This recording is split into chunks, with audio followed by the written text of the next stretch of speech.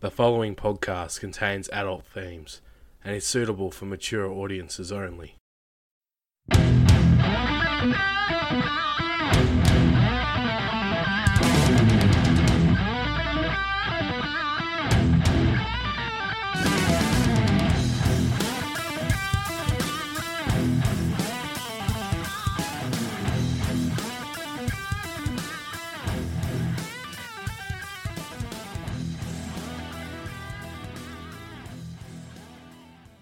Hello and welcome to Lyrics of Their Life, the podcast that talks about the extraordinary lives lived by those that wrote or performed the songs we know and love.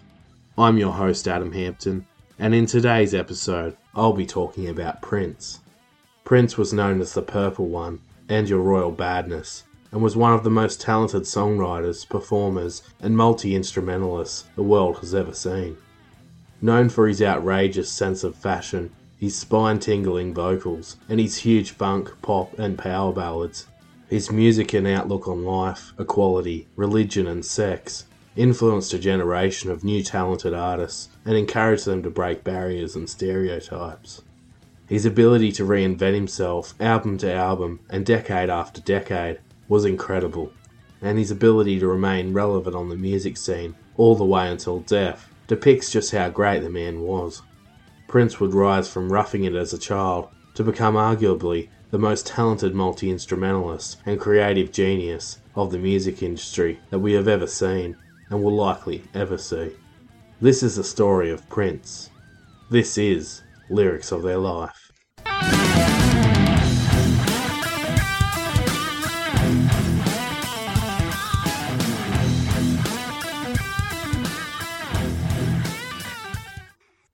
Prince was born Prince Rogers Nelson on the 7th of June 1958 in Mount Sinai Hospital in Minneapolis, Minnesota.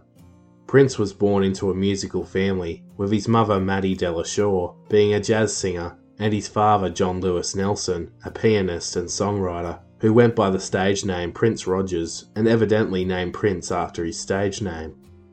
Before Prince was born, John Lewis Nelson was previously married to a woman named Vivian. The two would have 4 children together in the 1940s, naming them Sharon, Lorna, Noreen and John Nelson Jr., while their 5th child together, named Wayne, was born in August of 1958, just months after Prince was born, as John had left Vivian for Maddie Delashore. Prince's mother Maddie was also previously married to a man named Hayward Baker, where the couple had 1 child together in 1953, naming him Alfred Jackson Baker. Prince's parents would meet finally at the Phyllis Wheatley House that helped provide social services to African Americans. The two bonded here over their love of music and performing. Prince's father performed in a jazz band and recruited Maddie to join the band, called the Prince Rogers Trio, where they quickly became romantic while playing in the band together.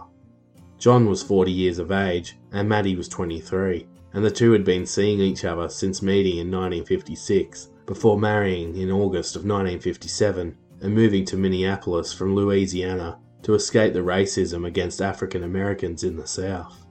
9 months after the wedding, Prince was born.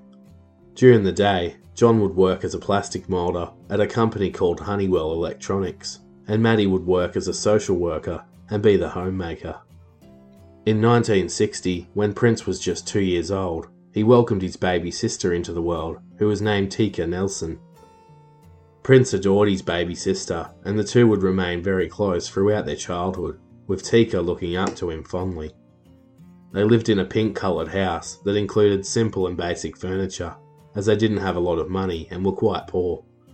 At just the age of 2, Prince remembered the household being full of music, and Prince was a happy child, nicknamed Skipper by his mother, where he was famously and hilariously photographed in front of his parents' vehicle, looking quite guilty after he had attempted to write his name Skipper on the car doors in blue ink.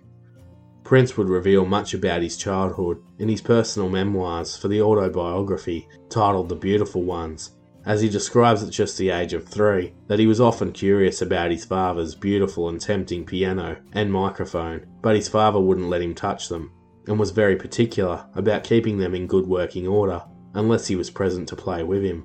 He believes hearing the piano was the very first sound that he recalls hearing at the age of 3. As Prince revealed these early temptations in his autobiography, as he stated, "Here comes Dad. I'm not supposed to touch his piano, but I want to play it so bad." He often speaks about how his father was inspiring, as he could write songs literally in his sleep and then get up at 4 in the morning and transfer them to the piano. Prince was often intimidated by the brilliance of his father's passion for music, and was often bewildered on how he does it. Prince describes his earliest memory as a child was looking into his mother's beautiful eyes and the occasional cheeky wink she would give him that suggested she was about to reveal some secrets to him, which he describes this as the moment that opened him up to a world of physical imagination and mystery, as he is quoted as saying in his autobiography, "An entire world of secrets and intrigue, puzzles to solve, and good old make-believe.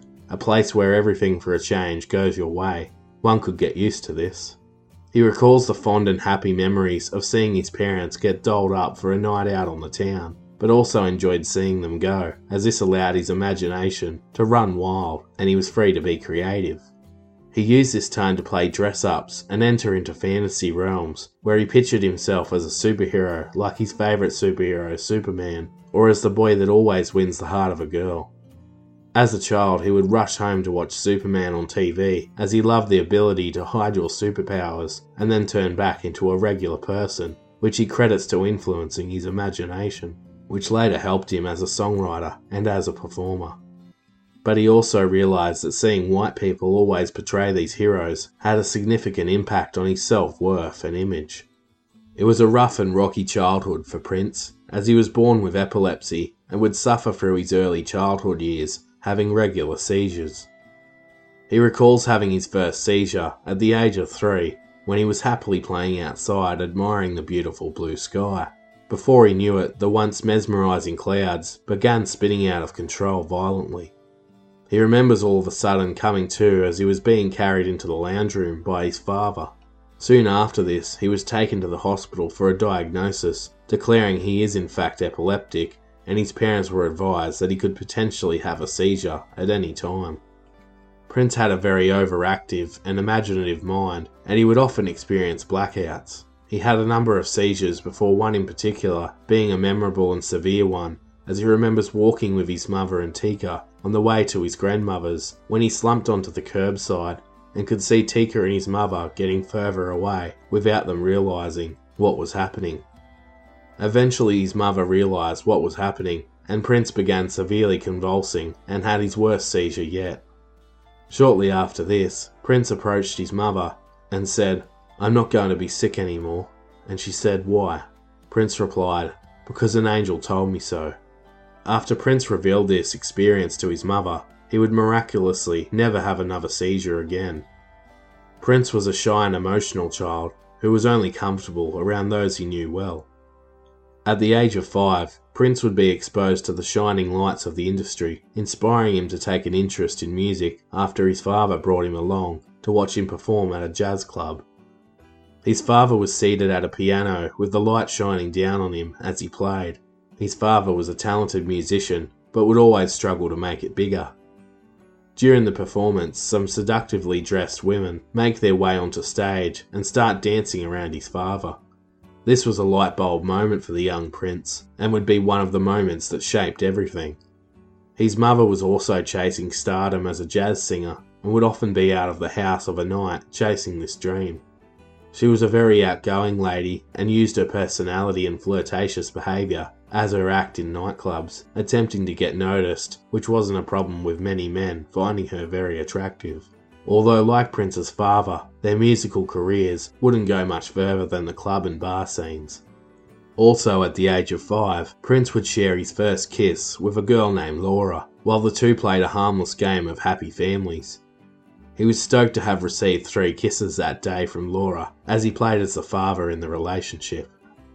Prince lived on the north side of Minneapolis, and it had its challenges, as it was extremely cold during winters. The area wasn't renowned for pumping out stars, despite Bob Dylan being from Minneapolis himself. Minneapolis only had one main radio station, called KQRS-FM, that played a mixture of rock music such as Led Zeppelin, Fleetwood Mac, Carlos Santana, Jimi Hendrix, Cream, and Grand Funk Railroad. R&B was rarely heard on radio in the area, so Prince would take influence from the white rock scene. Prince would head down to the local record store every Friday after school and search for new music to listen to or purchase, and discovered bands like Led Zeppelin and solo artists like Joni Mitchell. Prince would search hard to also listen to his personal favourites and R&B artists who would only be played on an AM radio station called KUXL. That was limited to the north side of Minneapolis, where the area had more African Americans compared to other parts of Minneapolis. Prince talks about radio in these areas at the time, as he says, "Back then, radio was localised. We had a DJ named Pharaoh Black, Kyle Ray, and Jack Harris. Jack Harris had his own band, that's how funky he was. He would choose what we listened to, and he had great taste." These artists included James Brown, Larry Graham, the Jackson 5, Sly and the Family Stone, Miles Davis, Earth, Wind and Fire, Stevie Wonder, and Little Richard. Prince listened to as much music as he could get his hands on, and loved the sounds of funk, R&B, all the way to rock and pop. Prince's two idols were James Brown for his fashion sense and energetic funk performances, while he thought Stevie Wonder was amazing as a blind multi-instrumentalist, and took inspiration later in life from both of these stars to form his own identity. His other favourites were Jimi Hendrix, Sly and the Family Stone, the Jackson 5, Aretha Franklin, and Santana. As Prince reached age 6 to 7, home life became a generally unhappy one, as he was raised in a strict religious Seventh-day Adventist household, and his father was often hard on him and wanted him to grow up to be a famous musician, just like his father had dreamed for himself. Prince admitted later in life on the Oprah Winfrey Show that his father was abusive when they were young, but despite this, Prince looked up to his father and loved him dearly. Despite his father pushing his dreams onto him, Prince thoroughly enjoyed music, and he and his sister Tika were taught by their father how to play piano. His father would often sit with him and write songs together, and was one of the only ways the two would bond. Prince was first taught by his father to play the Ray Charles song Unchain My Heart. Prince dreamed of being as good as his father, stating, "I thought I would never be able to play like my dad, and he never missed an opportunity to remind me of that. But we got along good. He was my best friend." During 1965, Prince's parents' relationship began to diminish, and Prince would observe and be caught in the middle of a number of heated physical and verbal arguments. He described these fights as damaging and soul-crushing, as he describes a particular argument that seemingly would have traumatized the 7-year-old Prince, as his mother stormed into his room to hold Prince up in the middle of herself and his father in a physical fight to use him as a deterrent or peace treaty to get him to stop. Prince described his mother as loving and caring, but she also had another side to her personality that was unfair and seemingly selfish. His mother wanted more in life and wanted to travel and experience the good things in life, whereas his father was content with just providing and ensuring that they had food on the table. When Prince's parents continued to fight over money and John's obsession with music, they eventually decided to get a divorce when Prince was just 7 years old. His father would leave the family home during 1966, with Prince remaining with his mother. This had a major effect on Prince and his siblings, although he was happy to escape the constant fighting. Prince just wanted to live in a peaceful home that would allow him to be creative, so when his father moved out, leaving behind his piano, Prince was also free to explore the wonders of the piano himself, without his father there, and he taught himself a range of TV theme songs, including the Batman theme song and The Man from U.N.C.L.E. At just the age of 7, Prince wrote his first song on piano, calling it Funk Machine, a reference to the type of music Prince loved, including James Brown's Get Up I Feel Like a Sex Machine. Prince would often hear his parents on the phone late of a night, as his mother occasionally would plead for him to come back. Prince's father would come by every weekend and take him and Tika to church and out to dinner, which worked quite well initially. Everyone was happier, although Prince missed having his mother there with him. Despite this, he felt like he got to know his father better since their divorce, and looked up to him as his hero.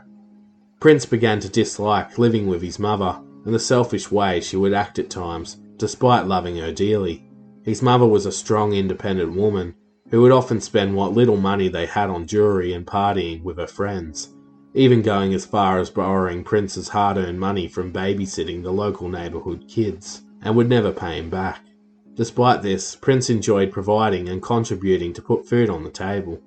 Prince babysat for Jerry Motormouth Mac, who was a local celebrity DJ on radio.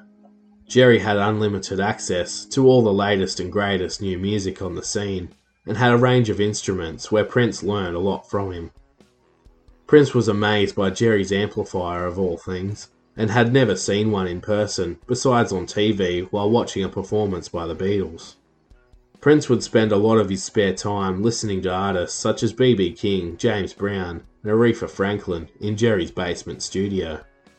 Prince would attend a Minnesota dance theatre and their urban arts program, giving Prince a taste of a range of artistic forms of expression, including training in ballet. The program was set out to guide students who didn't excel at academics. As Prince was raised in Minneapolis as an African American child, he was noticeably different to other children at his school, as his peers were almost all of Caucasian or white backgrounds. The African American population at the time in Minnesota only made up 5% of the population, with the majority being of white heritage. During his schooling years, Prince was mocked for being black and bullied quite regularly for looking different, and was often called a range of horrible names for his racial background. Prince sported a large afro, was skinny and a lot smaller compared to the rest of the kids his age, only growing to 150 centimeters tall as an adult. Prince was an extrovert and very confident around those he knew well, though when surrounded by strangers, he would go into his shell and become very shy and reserved. As he was a small and shy kid, he knew if he wanted to stand out that he needed to have a gimmick and be unique. This led him to take up tap dancing with his sister Tika. He performed in an after-school talent show, doing tap dancing to no music, but it turned out to be an embarrassing experience, and believes he was probably no good, with people clapping just to see him get off stage. Following his performance, Prince was walking home with his sister Tika when a known bully by the name of Dwight was following him with his brother and began mocking him. Prince describes in his autobiography that this moment almost dented his confidence forever, but luckily he brushed it off. He began writing lists of aspirations and dreams and every girlfriend he ever had, and wrote lists about anything, which began his love of writing.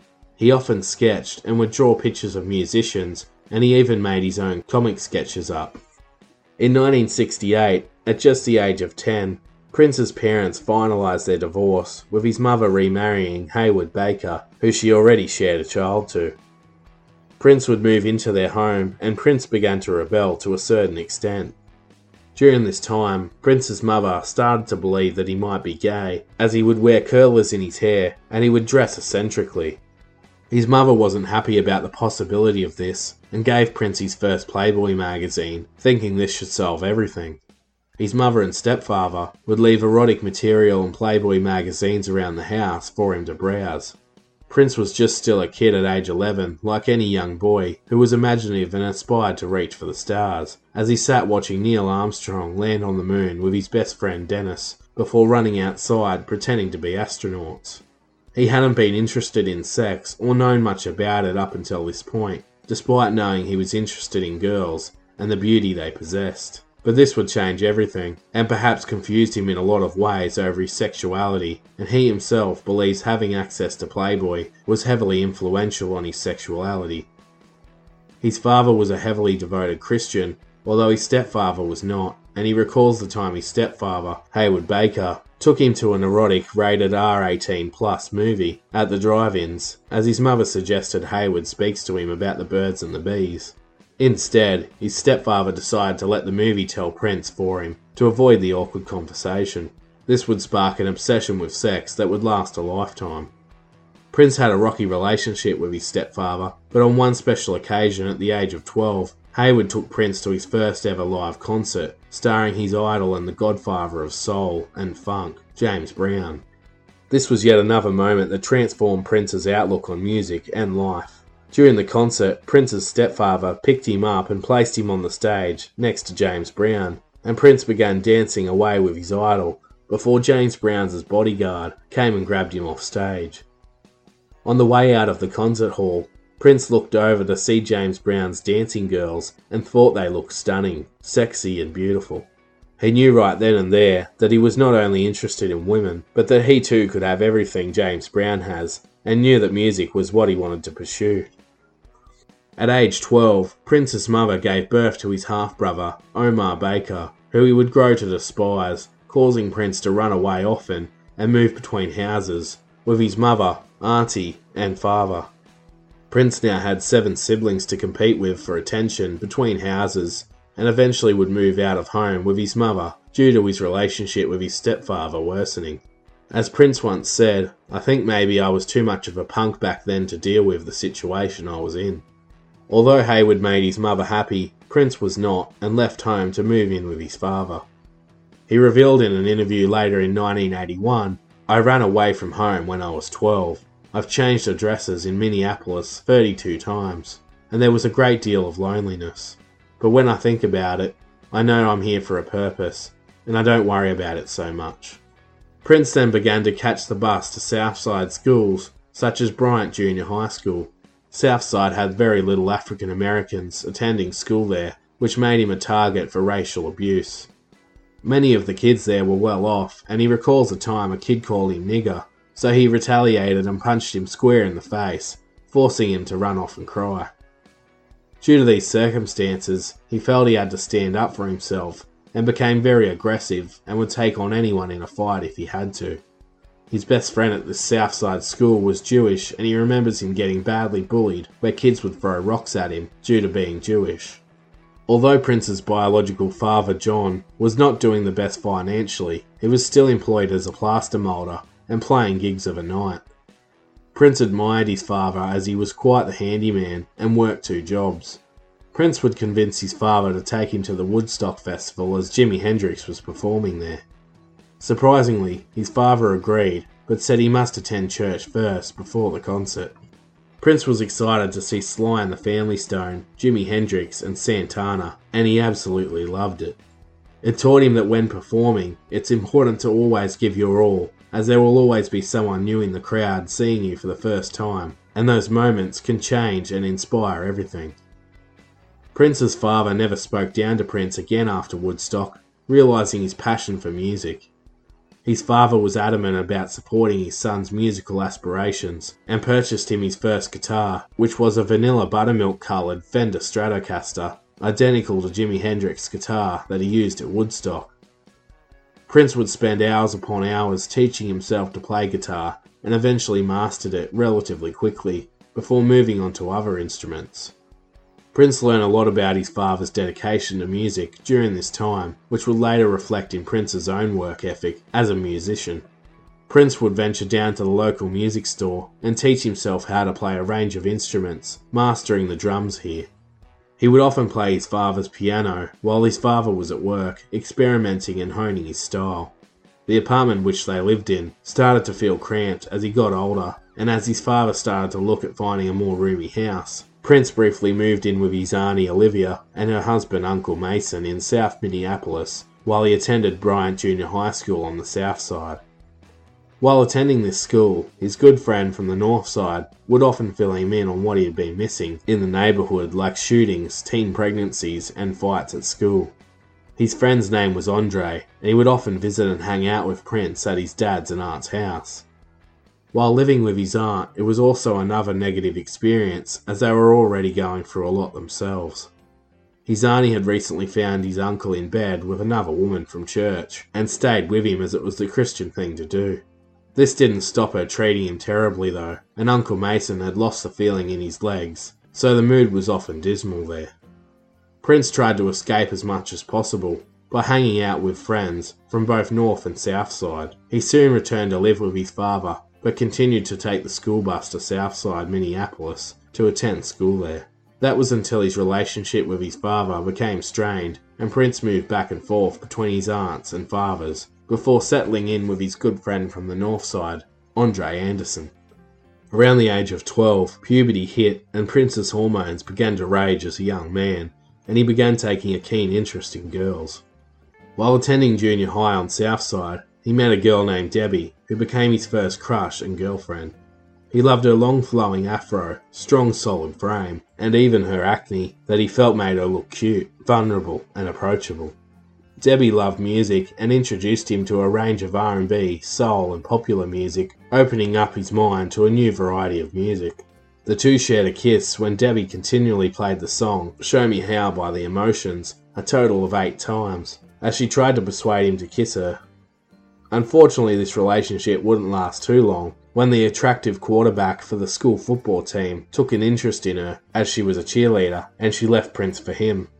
He went on to have a number of other girlfriends and intimate moments, as he dated a nice girl he met at a dance and house party named Marcy, and a bad girl introduced by his sister Tyka named Kerry, who he claims was his first official girlfriend, while even sharing a passionate kiss with a girl named Petey while playing a dare game at school. These moments all would contribute to future songwriting material and shaped his thoughts on intimacy, sex and love. On one fateful occasion, Prince was kicked out of home after his father found him in bed with a girl. Prince begged and pleaded for his father to allow him to stay, but his religious father couldn't take him back as he had broken the rules and felt he betrayed his faith.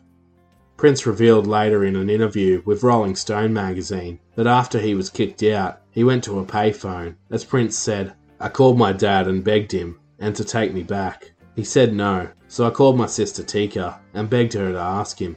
So she did, and afterwards told me all I had to do was call him back, tell him I was sorry, and he'd take me back. So I did, and he still said no.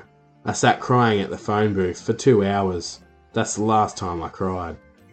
Due to Prince's home life at his aunties, mothers and stepfathers also being hostile and feeling like he had nowhere to go, he went and stayed at his good friend Andre Anderson's at the Anderson House. Known as the Andersons to the locals, Andre's parents, Fred and Bernadette, happily took in the 12-year-old and gave him a room in their basement. Fred Anderson was also a musician who had previously played in Prince's dad's band, the Prince Rogers Trio, and Bernadette was a social worker who worked with Prince's mother. Prince and his family initially met the Andersons when attending the Seventh-day Adventist Church, and Bernadette was known in the community as Queen Bernie and was a loving and caring woman who Prince was extremely fond of. Prince had got to know Andre better in 7th grade while attending Lincoln Junior High, while he was staying with his dad on Northside for a brief period. The two bonded over music and headed back to Prince's dad's house while he wasn't home and played a range of instruments together. Andre was a great friend to Prince, as he talks about the time they jammed together when they first met. As Andre says, he sat at his father's piano and played several television and movie theme songs. I played along on a large-scale ukulele. I think for the first time in his life, and I know for the first time in mine, we found someone in each other who took music and all of its possibilities extremely seriously. I think after that day, we were pretty much inseparable. We hung out all the time. Ever since then, the two were inseparable. It had been a long and stressful year for Prince, and he was glad to be residing where he felt safe with his best friend. As the house was already overcrowded, as Andre had 5 other siblings, Andre moved into the attic, with Prince settling into his room in the basement. The basement was dark and apparently full of centipedes, but was a great personal space for Prince that gave him freedom. He and Andre would bring many girls home to this hangout over the years, and have many jam sessions discovering their musical sound down here as they played instruments and blasted records. Andre would teach Prince how to play bass guitar, and the two grew close like brothers as teens. Andre later in life relived this time, as he stated, "He ran away, asked if he could stay with me. He was very frustrated. I don't remember verbatim what the conversation was, other than, I can't deal with that shit anymore. He just turned up. I don't think he turned up with his stuff. At the time we were basically the same height, so he just wore a lot of my clothes. We lived in the same room on the ground floor. Disastrous. He was fairly neat. I'm completely a mess. Then he moved into the basement. I moved into the attic." Andre's mother, Bernadette, raised Prince like a son and expected him to do chores around the house and attend school to get good grades. She was very close to Prince and would remain so throughout his life. In Prince's teenage years, he began dressing outlandish and flashy as a way of getting attention and to stand out, as he wasn't getting the love and attention from his parents. He sported a large afro and wore a choker at one stage and always made sure he stood out fashion-wise. He was a talented basketballer who was zippy and fast, making many school teams throughout junior high, alongside his stepbrother Dwayne, and he was a more than capable player. That was until he stopped growing and struggled to keep up in the sport, so he quit. Prince was a big sport fan, and it served as a good distraction in his life from home troubles.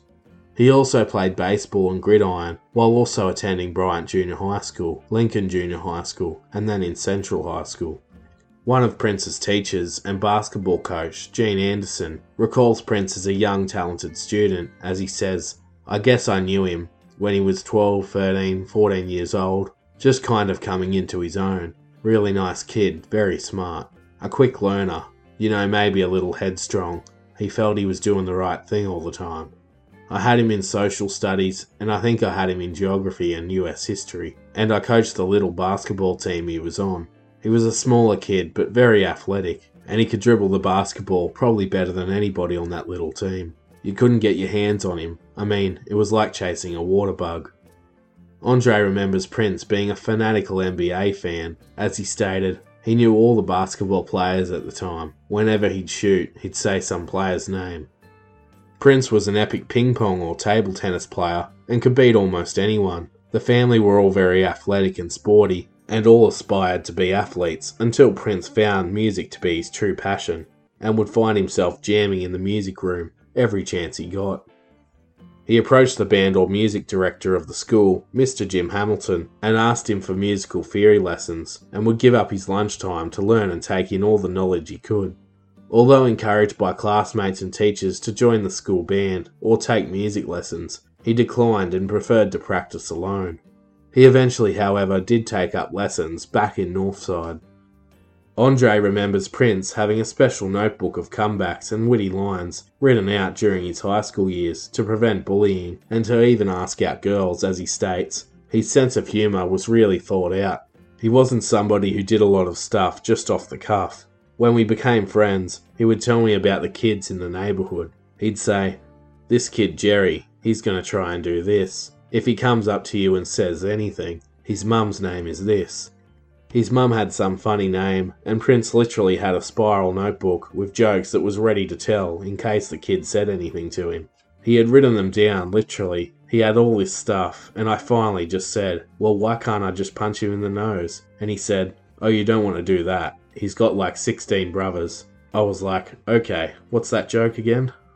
When Prince was 13 years old, he sought the advice of a local musician named Pepe Willie, who was married to his cousin Chantel.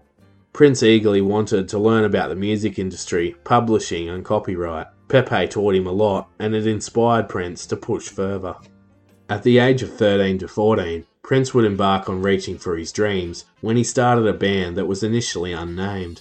The band consisted of Prince on keyboard, guitar and vocals, Prince's neighbour and now adopted brother, Andre Anderson, on bass and vocals, and Prince's cousin Charles Smith on drums. The three-piece would rehearse and jam out in Prince's bedroom basement. Shortly after this, another neighbour of Andre and Prince's, named Terry Jackson, would become the fourth member of the band as an extra percussionist on the timbales. The band would often play at Jackson's house, and it was here where they brainstormed names for the band, including Charles, Cousin and Friends, Phoenix and Sex Machine, before finally calling the band Grand Central. Andre's sister Linda soon joined as the organ player, while another neighbourhood kid named William Doherty joined as a bongo player. The now six-piece neighbourhood band would venture out to perform at parties, local community centres and high school dances and proms around Minneapolis. They played a wide variety of current top 40 hits and white music targeted at the audience. In 1974, when Prince was 16, his second cousin Chris left the band and was replaced by 18-year-old drummer Morris Day. Prince at this time was sexually active and had brought many girlfriends back to his basement room, and wrote many of his early songs about these sexual experiences. The band started to write a lot more original material and became a lot more professional in their approach to rehearsals. While Morris Day's mother began to manage the band built a name for themselves on the north side of Minneapolis, but were still not getting paid much for gigs. Grand Central began performing in Battle of the Bands competitions against other local bands, including The Family, who were led by one of Prince's mentors and family friends, Sonny Thompson. Prince and his bandmates would jam with Sonny and other bands regularly, which opened him up to a range of styles and uses of different instruments. Prince and his band Grand Central even got the opportunity to perform at school proms and homecoming dances, as well as community centres, where they played a wide variety of top 40 hits. At age 16, Prince would struggle to afford food and was completely broke. Prince would stand out the front of McDonald's just to smell the food cooking. He describes his youth as a very bitter and frustrating time, caused by a range of things, but most notably, the lack of money and financial security itself. Prince would look through the yellow pages, searching for jobs, but was never successful when applying, and decided it was time to move up a level and apply himself further with his music. During these days, he began to hone his own personal style, combining a range of genres such as funk, soul, blues, dance, disco, rock, punk, and even jazz. During 1974, Prince's mentor, Pepe Willie, who was now married to his cousin Chantel, would offer to manage the band as he saw something special in Prince. The first official Grand Central track to be recorded was a song Prince wrote called Sex Machine, before Pepe decided to utilise him on a couple of tracks for his own band called 94 East. At this stage, Prince was now 17 years old and was set to work on Pepe's album. Prince would be put to work with his friend Andre to aid in recording of the tracks, exposing them to how the process all works. Prince provided his expertise on guitar, recording a number of riffs to be used on the tracks. Prince would eventually help co-write the song Just Another Sucker that he also played guitar on, displaying his early signs of being a perfectionist that would make him so great in the future. Prince believed he had made a mistake and decided to call Pepe, and insisted he came down to the studio to fix it. Pepe opened the studio for him and headed back off to play some golf. When Pepe returned, he discovered Prince had finished the song and made it 10 times better. Prince began getting a reputation around Minnesota as a talented up-and-comer, which excited the young man. Musicians such as Jimmy Jam were blown away by the young talented artist and multi-instrumentalist and the dedication he showed to his music. When Prince returned to his band Grand Central after completing the East 94 tracks, Prince came across an English producer named Chris Moon, who was well renowned in the area for offering young talent and upcoming local bands studio time. Prince managed to get a slot in the studio and began recording with his bandmates Andre and Charles, when the two decided to take a break for an ice cream, while Prince would stay back to focus on the task at hand. Chris Moon was paying close attention to the young dedicated musician strolling about the recording studio, playing a range of instruments from drums to guitar, bass and piano. Moon was impressed and amazed that one man could play all these instruments so proficiently, and thought he better move quickly to snap up the young talent. Chris Moon made a deal with Prince that he could use everything in the studio for free, and Moon would pay for everything if he would include him on the royalties for songs that he had helped write. Prince agreed, and Moon then arranged for Prince to record a solo demo tape that they could use to get him a record deal. Prince left Grand Central in late 1976. The band would later be renamed Champagne and fold in 1978. In the meantime, Prince worked with his family friend, Sonny Thompson, also known as Sonny T, from the band Back to Black and The Family, where he sung backing vocals and played guitar for the track Got to Be Something Here for Sonny's new band, The Lewis Connection. Every day after school, Prince would catch the bus across town to Chris Moon's recording studio, where he would pick from 3 different sets of lyrics to choose from to sing. Prince recorded all of his own instrumental parts perfectly, although recording Prince's voice was the most challenging part, as he sung softly but high. Prince was very shy about singing in front of others, so Chris would turn out the lights so he couldn't see anyone watching him, and he would sing his heart out. The demo included the track Soft and Wet, which was co-written by Prince and Chris Moon. Prince originally wanted to go by the name Mr. Nelson, but Chris advised him otherwise, as Prince was unique. Towards the end of 1976, Prince would graduate from Central High School in Minneapolis, freeing him up to chase his musical career. The now 18-year-old Prince paid for a ticket to New York after earning some cash for his work with 94 East and Sonny T, where he stayed with his older half-sister, Sharon Nelson, and began taking his demo to local record labels. Over time, Prince realised that no one was getting back to him and that he was struggling in New York to get a call back for a meeting. While Prince was still in New York, Chris Moon decided to take the demo to Owen Husney, who ran an advertisement and concept promoting company in Loring Park, Minneapolis. Husney was well known in the industry and had received many demos over the years to no interest of his. But when he put Prince's tape on, Husney was blown away and was instantly interested at how different the sound was.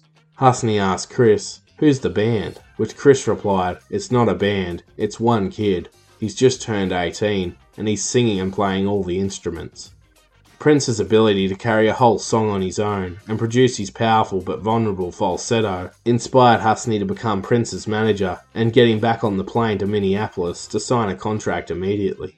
As Husney revealed, "The first thing I noticed on these demos, he was this young, angelic, vulnerable falsetto, and Prince's natural speaking voice was pretty low, and I thought, what did this kid look like? All I kept thinking was, God, I hope he's not ugly." When Owen first met Prince, he described him as he stated, "He didn't look at all like he looked later on. The clothing he was wearing was not the clothing of a wealthy man, trust me, but he had put it together as deft as one could. He'd got some jeans, the jeans were ironed, he had ironed a nice little crease down the centre of his jeans, and maybe a jean jacket kind of thing, and a brown turtleneck sweater. Obviously, like most 18-year-olds, he had acne and stuff like that. He had a rather large afro." Within a week, Prince had a new manager known as Owen Husney, and due to the new deal, he was able to afford to move out of his basement bedroom at the Andersons, and move out of his sister's and trade it for his first apartment in uptown Minneapolis. Prince was then introduced to a brother duo of David Z and Bobby Z Rivkin. David would become Prince's sound engineer, while Bobby ran advertisement errands and drove Prince to important appointments. Prince, sporting his fuzzy afro, acne and stubble on his face, got straight to work at Sound 80 Studios, polishing his demo tracks in the studio. While Prince was working on his craft in the studio, his manager Owen Husney managed to get a number of meetings in Los Angeles with Columbia Records, A&M and Warner Brothers. All three showed keen interest, but it was Warner Brothers that produced the best offer, allowing for a 3-album deal, which would become the largest deal for a new unknown artist to date. Prince became a signed artist at only the age of 19, under a promising deal that allowed him creative control for the next 3 albums. Prince had also reached the agreement to produce the album completely himself. Prince also wanted to be portrayed as an artist without a category such as the usual black or R&B, and wanted to be promoted as a genre-fusing and racial-neutral artist for everyone to enjoy, no matter your taste or skin colour. Prince was assigned an executive producer, Tommy Vicari, from Warner Brothers, and he deemed Sound 80 Studios to be insufficient, so they relocated to California. Following the deal, Prince, Vicari, Husney and Husney's wife moved to Sausalito, California to record Prince's debut album, titled For You, at Record Plant Studios. Prince had brought his good friend Andre to accompany him at the studio, where he got hard at work. The album would take a total of 2 to 3 months to record and mix, and was a process that involved long hours. Vicari attempted to implement his own influence on the album, but Prince wouldn't have any of it. He was determined to bring his vision to life and be the sole influence. For the album, Prince would record himself playing all of the 27 instruments used, including the bass guitar, electric guitar, acoustic guitar, bongos, drums, bass synth, fuzz bass, electric piano, acoustic piano, mini moog, poly moog, ARP Pro soloist, ARP string ensemble, Oberheim 4-voice, clavinet, syndrums, water drums, slapsticks, congas, finger cymbals, wind chimes, orchestral bells, wood blocks, brush trap, tree bell, hand claps, and finger snaps. Prince would be the only musician to play all of the instruments on the entire album, which was simply insane and unique. He had a vision and didn't want anyone else getting in the way or playing the instruments without the same perfection and dedication he brought to them. On the 7th of April 1978, Prince's debut album, For You, was released to the world. It famously read in the notes, produced, arranged, composed, and performed by Prince. It was an album full of sexually charged tracks, soulful gospel songs, and funky disco beats. It managed to peak at number 21 on the US Billboard Top Black Albums chart, but failed to crack the top 100 on the US and the UK mainstream charts. The album was heavily scrutinised upon its release by critics, but his falsetto voice and tracks like Baby and Soft and Wet did give the album some credibility.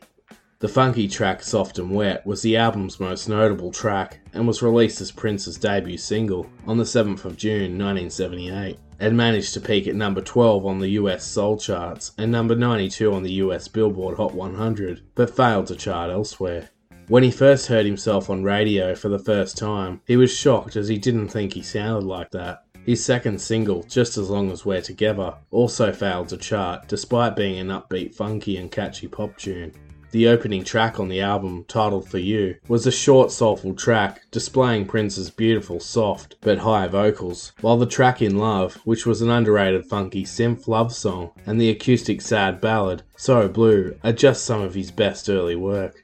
Prince rounds out his debut album with the funk rock track I'm Yours, which features some incredible guitar solos and riffs from the 19-year-old. The album For You would only sell 950,000 copies worldwide. At the beginning of January 1979, the time came for Prince to select a band to accompany him on tour and in live performances. Prince's debut album perhaps would have received more airtime if it had been promoted with live concerts, but due to Prince playing every instrument, it was impossible to do so. Prince was given full control over picking his live band and thought it was a good chance to portray his ideals about equality and not judging by sex or race. Prince chose 5 members of a range of male and female and black and white musicians, labelling them the Rainbow Band. Prince enlisted his good friend Andre Anderson on bass, who was now going by the name Andre Simone. Next was Des Dickerson on guitar, followed by Gail Chapman and Matt Fink, renamed Dr. Fink, on keyboard, and Prince's former errand boy, Bobby Rivkin, as Bobby Z on drums. Prince would make his live debut with his new band at the Capri Theatre in North Minneapolis, just up the road from Prince's childhood home. Dressed in jeans, a white frilly shirt, and sporting his permed afro, Prince was ready to rock, although the first show wouldn't go exactly to plan, as Prince was incredibly nervous and would often mumble his words into the microphone, scared to let go and unleash his voice, while the rest of the band were quite rusty and out of sync. On the second night, things got worse when some of the band's equipment was stolen from their rehearsal space, and to top it off, Warner Brothers executives were in attendance. During the show, a snowstorm hit in conjunction with a number of electrical problems, affecting the sound systems and amplifiers. At one stage there was a malfunction with the new wireless technology, causing local CB radios to be picked up and played over the top of the band's music on the PA, and through Des Dickerson's guitar. The executives concluded that Prince needed more time to develop his music and gel with his band. Despite the surprising lack of success of Prince's first album, it drove him harder to perfect his second, while he also put his rusty first shows behind him, focusing on improving every aspect of his and his band's performance. From April to June of 1979, Prince worked on his next album, and on the 24th of August, he was ready to release his first single called I Wanna Be Your Lover, and would be the breakthrough he needed. I Wanna Be Your Lover would go to number 1 in the US on their R&B and hip-hop charts and soul charts, while also reaching number 2 on the US dance charts and in New Zealand, peaking at 11 on the Billboard Hot 100 and 41 in the UK. At just the age of 21, Prince had his first hit, selling over 1 million copies of the single in the US. The groovy funk track, sung entirely in falsetto, would become a crowd favourite. It featured a great identifiable guitar riff, along with the flowing beat of the drums, rhythm guitar, and synthesizers, which makes for a catchy tune that had Americans begging for more. The song was written by Prince about jazz pianist and singer Patrice Rushen, and a crush that he had on her despite her being with someone else. Originally the song was offered to Patrice, along with the track I Feel For You, but she rejected them, with Prince deciding to use them himself. I Feel For You would become a hit in 1984, after being remixed by Chaka Khan.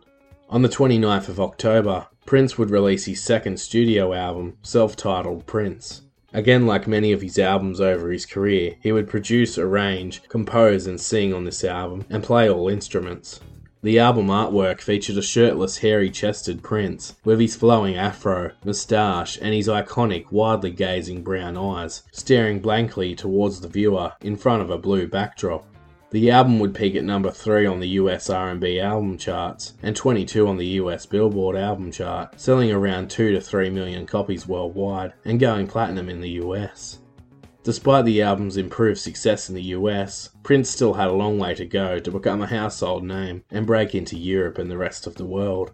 On January 23, 1980, Prince released the album's second single, called Why You Wanna Treat Me So Bad. The track managed to reach number 13 on the US R&B charts, becoming a crowd favourite at concerts.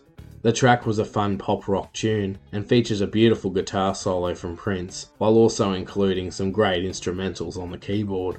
3 days after releasing the track, Prince and his live band appeared on the television show American Bandstand, hosted by Dick Clark in 1979, where they debuted I Wanna Be Your Lover, which was Prince's first television appearance. After performing I Wanna Be Your Lover, Dick Clark walks onto stage to interview Prince in an awkward one-on-one. Prince looked physically uncomfortable and anxious, answering questions with hand gestures and using little to no words to answer a question. Some suggested that Prince simply got shy and realised that thousands watched the show every week and that he was on centre stage and simply cracked under pressure. Although Prince and his bandmate Des Dickerson would explain that Dick Clark simply overstepped his bounds in the green room before the performance, and then again on stage as he asked the sarcastically judgy question about where the band hailed from, being Minneapolis. Prince took offence to this and purposely made the interview awkward, which worked as Dick Clark would later reveal it would be the hardest interview he had ever done. You learned to do this in Minneapolis. Where? Yeah, I mean, this is not the kind of music that comes from Minneapolis, Minnesota. No. Would you be kind enough, sir, please, to introduce me to your friend? Let's start with the bass player here. Andre Simone. Andre. The man who escaped behind keyboard. Matt Fink. Nice to see you. Man on drums. Bobby Z. And the gentleman over here. Des Dickerson. And lastly on keyboards. Gail Chapman. Hello, Dale. Nice to have you. Let's sneak over here a second. I said there's something about the effect that you made a couple of demonstration records when you were a teenager. You're barely more than that now, are you? 19. 19. Well, you got another year to go before you graduate. How many years ago did you make these demos and then have offers on them? And why would you turn it down? They wouldn't let me produce myself. You were 15 at the time. Yeah. Would they think you didn't know what you were doing? Don't know. Were you ever disappointed that you didn't let them do that to you? No. Did somebody tell me you played every instrument on this album? Is that correct? Maybe. No, you're very shy, modest. How many instruments do you play? 1,000. Moments will be with you. Thousands? No. Literally, do you play all the instruments? A lot. If that is the case, then, I know. If you're out traveling, then you've got to have backup people. Are these people the ones that travel with you? What are your plans for travel? We have a tour coming up in a few weeks. We'll look forward to it. We thank you all very much for joining us. What's the name of the next song? Why You Want to Treat Me So Bad? All right, ladies and gentlemen, this is Prince. Des Dickerson revealed that Prince knew what he was going to do to get back at Dick Clark for being rude and stuck up, as he said that it was totally calculated. We knew when one of those cornerstone moments were coming. It was a look he would get on his face. He called us to order in that band meeting when Dick Clark had just left the green room, and he had that look on his face and he said, "I got it. Here's what we're gonna do. When he talks to you, don't say a word."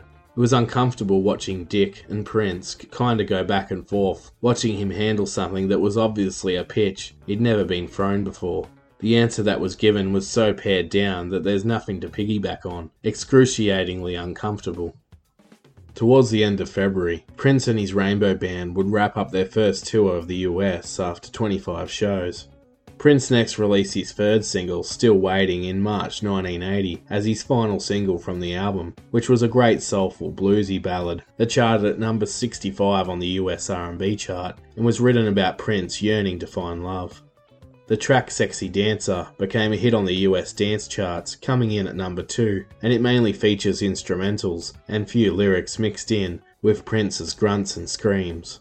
There were a number of notable and underrated tracks from the album that were also fan favourites, including the heavier Led Zeppelin and Cream-influenced guitar-based rock song called Bambi, about Prince's attempt to turn a lesbian straight for him, as he sings the lines, "I knew from the start that I loved you with all my heart." But you were untrue. You had another lover, and she looked just like you. Bambi, can't you understand? Bambi, it's better with a man. Not only does Prince play a great heavy rock riff on electric guitar, but his vocals are badass and offer a variety to the album, showing just how great he can play a range of genres. While the beautiful ballad called When We're Dancing Close and Slow is sung almost like a different vocalist is singing, as Prince almost sounds like a woman. The song draws similarities to that of one of Prince's influences, in Fleetwood Mac, and is before its time as it features unique mystical sounds and a beautiful acoustic guitar performance from Prince. The song speaks about the sexual and loving feelings Prince feels and being completely vulnerable to his lover. Overall, Prince's second album was a step in the right direction and saw him experience his first taste of success with the hit I Want to Be Your Lover, while proving he had a lot of talent to produce the whole album himself successfully. While receiving a mix of reviews, critics began to rave about Prince and started predicting he would become a star of the future. The album appeared to encapsulate the influences that had shaped his musical tastes, and the album overall was better produced than his debut as expected. In this time he earned the respect and befriended a number of respected musicians, including one of his personal favourites in Carlos Santana. Prince and his band would next embark on their second tour as a support act for funk superstar Rick James, known for his hit Super Freak. They performed 43 shows across the US before heading back into the studio to record his next album. Prince's third album, Dirty Mind, was again fully self-recorded and produced and would be released on the 8th of October 1980, becoming his most critically acclaimed and provocative yet, receiving almost perfect reviews by top critics. Although it sold slightly less than his previous self-titled album, with 1.5 million copies sold worldwide this time around. With its highly sexualized content, it was seen as controversial, daring, and revolutionary. The lyrics in songs such as Do Me All Night and Head talk about taboo topics such as threesomes, ejaculation, and oral sex, which shocked some but inspired others. The album included a mix of funk, new wave, dance and punk, and was the first time we hear Prince's more typical sound that continues through the 80s. Despite critics raving about the album, some were quick to label him as a homosexual, due to the feminine way he would portray his lyrics, stage persona, and even his provocative album cover. The album cover artwork featured a posing Prince in his underwear wearing an unbuttoned jacket and scarf, while his feminine high voice and genderless image throughout the album linked him to these rumours. Prince began wearing high-heeled boots, bikini briefs, and flaunting around sexually on stage during live performances, which ultimately led to keyboard player Gail Chapman leaving the band as it went against her religious beliefs, despite Prince being raised religious himself. She would later be replaced by Lisa Coleman. Prince simply wanted to break gender stereotypes and inspire people to be who they are and be free to express themselves. Dirty Mind managed to peak at number 7 on the US Billboard R&B albums chart, selling 1 million copies in the US. It didn't fare too well across the world, but is now looked upon as a pioneering album for breaking barriers for other artists looking to express themselves freely in relation to race, gender, and sexuality. Due to the album's raunchy singles, it struggled to be aired on mainstream radio, therefore limiting its impact on the mainstream charts. The first single from the album was the disco funk track called Uptown that peaked at number 5 on both the Soul US chart and the Dance Club charts in the US. Prince wrote the song about the uptown neighbourhood of Minneapolis being an escape for artists like himself to hang out and escape media scrutiny and standing up to the narrow-minded individuals in relation to racism and being asked if he was gay constantly. The lyrics clearing up to his fans that he is indeed heterosexual, but explaining that it doesn't matter. As Prince sings, "She saw me walking down the streets of your fine city.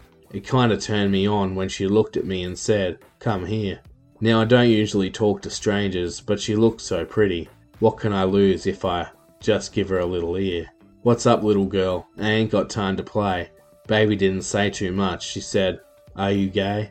Kinda took me by surprise. I didn't know what to do.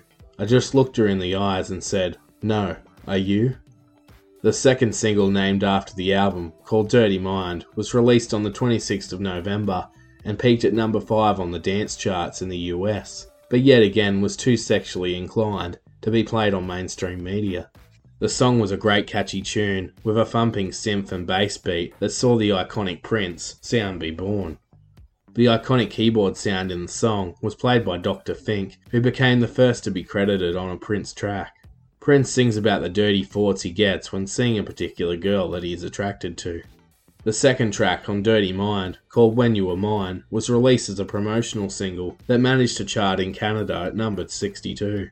It featured a great rock and roll type guitar riff, while the synth, keyboard and organ was used prominently, and was a great underrated track that Prince was inspired to write after listening to John Lennon, and talks about still loving a former girlfriend, perhaps now even more, now despite knowing she is seeing another man. Regardless of it hurting and feeling betrayed, he can't shake his love for her and still wants her back. The album included some great underrated tracks such as Got a Broken Heart Again, where Prince revisits his high falsetto vocals and almost appears to be singing like a woman, and the strange but funky tune Sister, which talks about the taboo subject of incest. The song was alleged to be fictional and was designed for shock value, but may have went too far with the lyrics going into quite some detail, landing him a label as one of the most outrageous and controversial artists around at the time. He appears to be referring to his half-sister Sharon, who he moved in with around the age of 16 when she was 32 years old.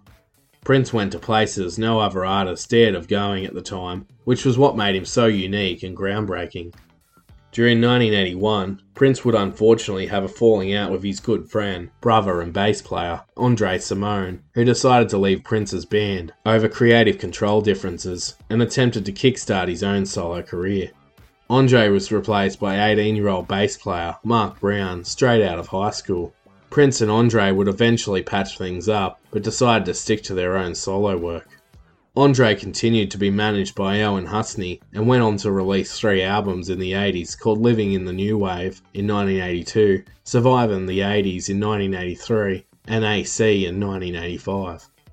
He released a total of 9 singles over this time, with his tracks Make Me Want to Dance reaching number 37 on the R&B chart in the US, and The Dance Electric reaching number 10 on the R&B charts, and was written by Prince himself. Later in life, he would release a further 3 albums from 2014 to 2017. Prince would tour with his band once more, both as the headliner and as the support act in 1981 for the Rolling Stones and their Tattoo You tour. Mick Jagger saw Prince perform in New York at the Ritz and was interested by his performance, sparking an idea to invite him on tour. George Thorogood and the Destroyers, the Jag Eels Band, and Prince were the support acts for the tour. At a packed out 100,000 strong crowd at the Memorial Coliseum in Los Angeles, Prince performed first in front of a predominantly white crowd at 2 p.m. during October. He started on a bad note, singing a song called Jack You Off, right in front of a row of bikers dressed in his black bikini briefs. He began getting bottles, shoes and all sorts of rubbish thrown at him, and his bandmates as well, along with booing and racist remarks. After just 3 songs, Prince had enough and felt like the hostile crowd was getting worse. So after just 15 minutes, Prince and his band walked off stage. Prince was shaken up and disheartened by the hecklers and almost cancelled his second performance until Des Dickerson and Mick Jagger encouraged him to come back. When Prince played the second show, he was met by another hostile crowd, this time attempting to play his hits so far, but as soon as he began playing, rubbish began flying onto the stage again. Bottles, shoes, chicken bones, tomatoes and all sorts of trash littered the stage, but Prince instead played on until it got unbearable, forcing them to leave the stage again. Many critics couldn't understand why Prince chose to do the tour and perform in front of a different style audience, but he saw it as an opportunity to break through to the mainstream and attempt to appeal to a new audience. Prince would pull out of the Rolling Stones tour after just 2 shows, and due to it taking a major toll on him. Prince would use all of his experiences and criticism over his taboo topics and push the matter further with his next album titled Controversy. During the Controversy era, Prince would debut his new purple suit style and purple theme that would feature prominently throughout his career. He had also downsized his afro significantly and now had a messier punk hairstyle. The first single released from the album in September 1981, named Controversy, would question all of these notions as the lyrics state, "I just can't believe all the things people say. Am I black or white? Am I straight or gay? Do I believe in God? Do I believe in me? I can't understand human curiosity. Was it good for you? Was it what you wanted me to be? Do you get high? Does your daddy cry? Some people want to die so they can be free. I said life is just a game. We're all just the same. Do you want to play? Before delivering the Lord's Prayer during the song. The pop-funk track becoming his first hit to chart in Australia at number 15 and reaching number 1 on the US dance chart and 3 on the US R&B chart. The album Controversy would again become critically acclaimed and be released on the 14th of October 1981 and peaked at number 3 on the US R&B charts, 21 on the Billboard 200 and 55 in Australia, selling over 1 million copies in the US and going platinum while selling a total of 2.3 million copies worldwide, improving on his last. The rest of the album features sexually explicit tracks and political songs, while the catchy funk track Let's Work would become a popular dance track, charting at number 1 on the dance chart and 9 on the R&B charts. The song Sexuality talks not only about being yourself and loving who you are, but also the political and learnt behaviours forced on us as a society, as well as a lack of educating the young. As Prince delivers the line, "No child is bad from the beginning, they only imitate their atmosphere," and "We need a new breed. Leaders, stand up, organise. I want to be in the new breed. Stand up, organise. Sexuality is all I'll ever need. Sexuality, I'm gonna let my body be free." Private Joy, Jack You Off, and specifically Do Me Baby are obviously sexually driven tunes, with Do Me Baby featuring a lengthy period of the song, including Prince's moaning and groaning, which further pushed the media to ban his music from the airwaves. It is said that Andre Simone helped write this track, despite not being credited. Ronnie Talk to Russia is one of Prince's first politically driven songs, as Prince delivers a message in relation to the Cold War with Russia and a plea to President Ronald Reagan to hurry up and make a peaceful agreement with Russia to end the threat of a war. As Prince sings, "Ronnie Talk to Russia before it's too late, before they blow up the world." While Annie Christian talks about a number of historical events such as John Lennon's death, the punishment of electric chairs, gun control, the attempted shooting of Ronald Reagan, and the horrific murders of African American children that occurred in Atlanta, Georgia during 1979 to 1981, where 24 children and 6 adults were killed, shocking the African American community. The song would feature on the 1982 Controversy tour before being dropped from future set lists and never to be featured again. During 1981, Prince was inspired after watching the film The Idolmaker. Prince activated a clause in his Warner Brothers contract that allowed him to start side projects and produce other artists for the label. Knowing this, he assembled a funk and R&B group from his hometown of Minneapolis, known in the area as Flight Time, and renamed them The Time.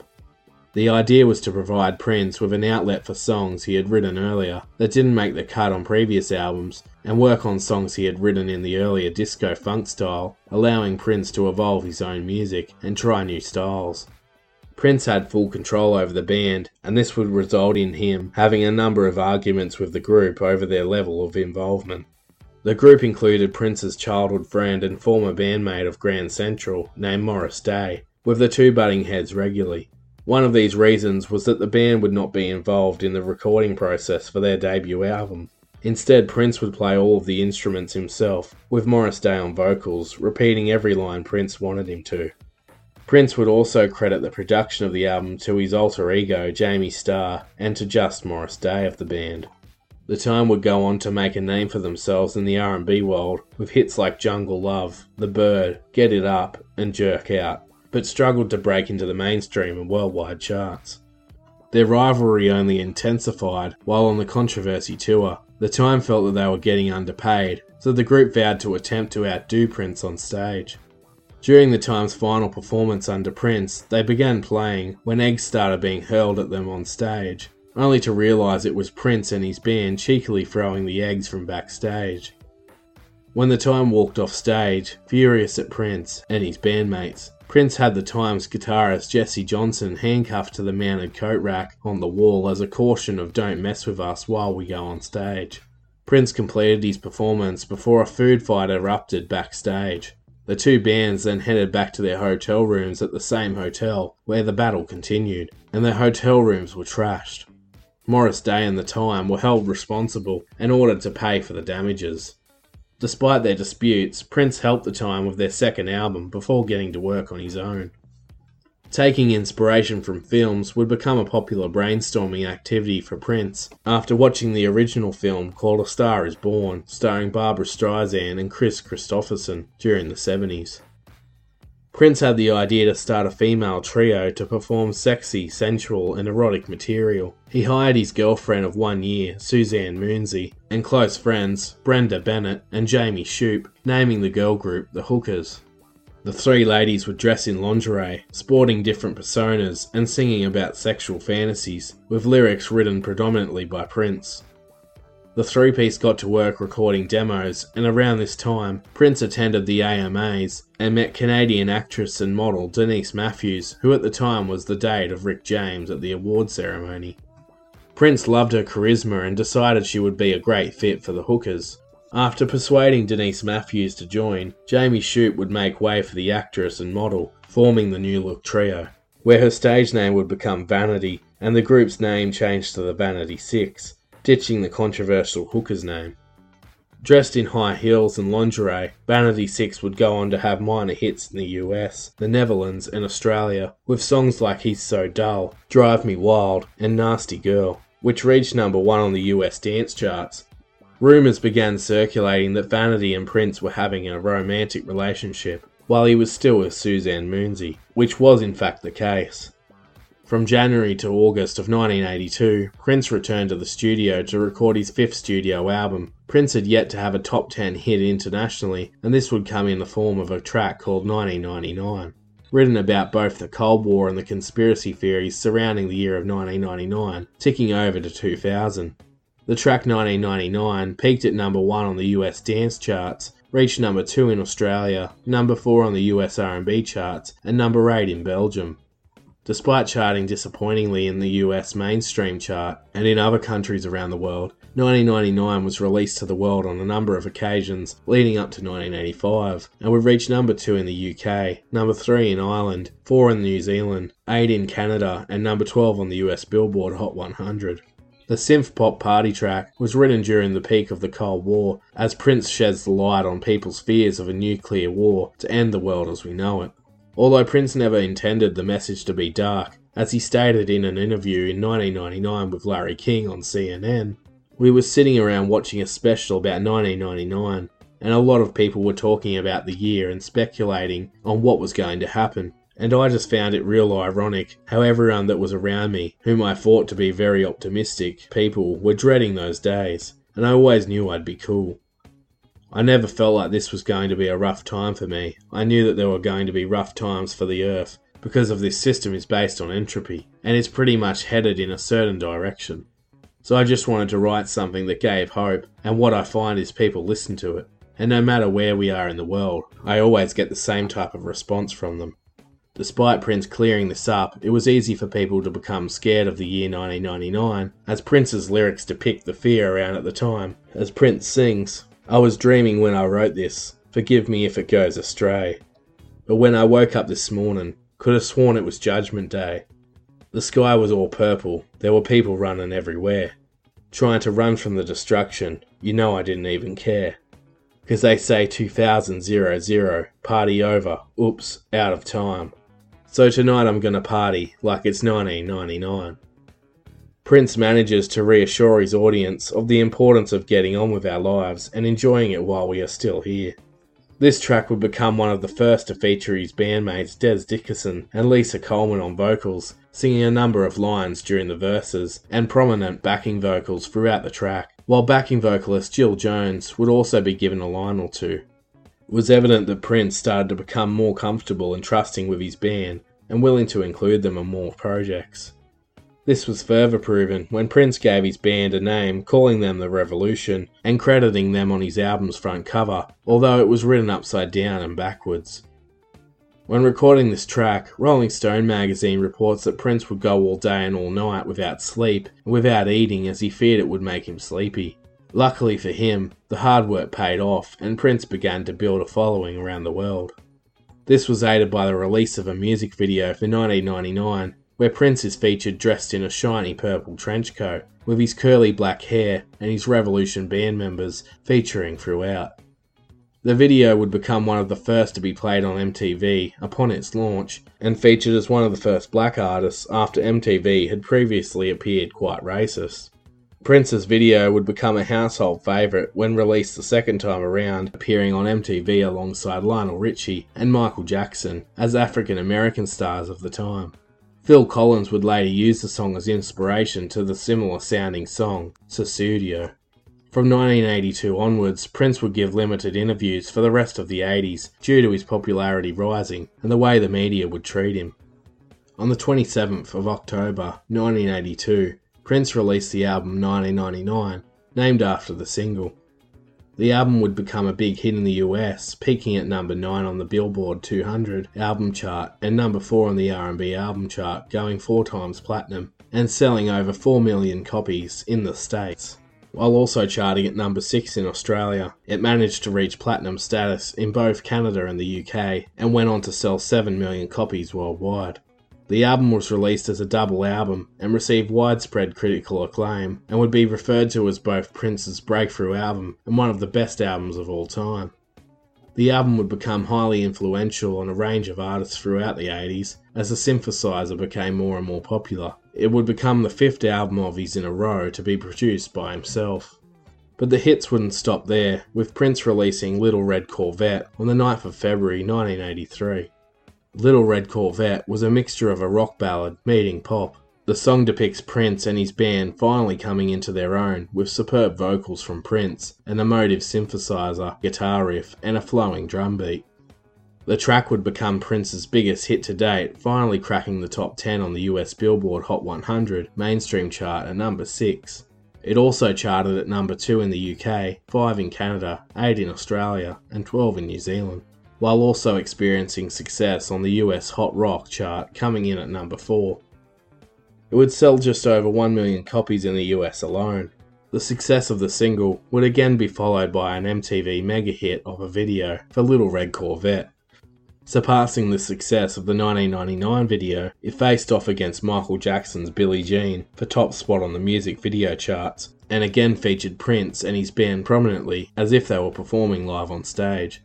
It would become the first time in a music video featuring Prince dressed in his iconic purple suit with white cufflinks, portraying his own identity, combined with his fashion influences Little Richard, Jimi Hendrix, and James Brown. Prince wrote the song in relation to a sexual experience with a woman who was known to sleep around quite a bit. Prince appeared to have feelings for the woman, but she didn't feel the same way.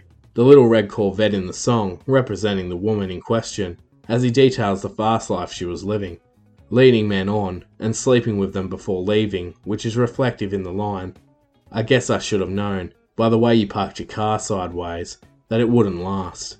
So you're the kind of person that believes in making out once, love 'em and leave 'em fast."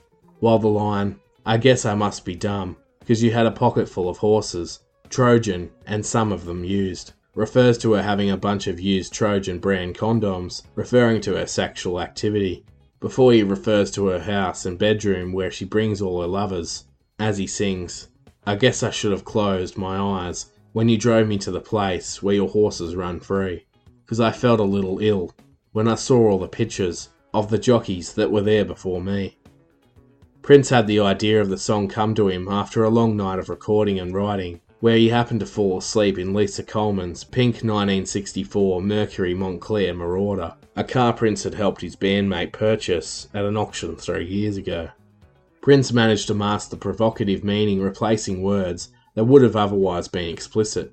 It showed that Prince had evolved his writing style and ability to hide the true raw meaning in a wittier but consumer-friendly way, ultimately making him more attractive to radio stations and MTV.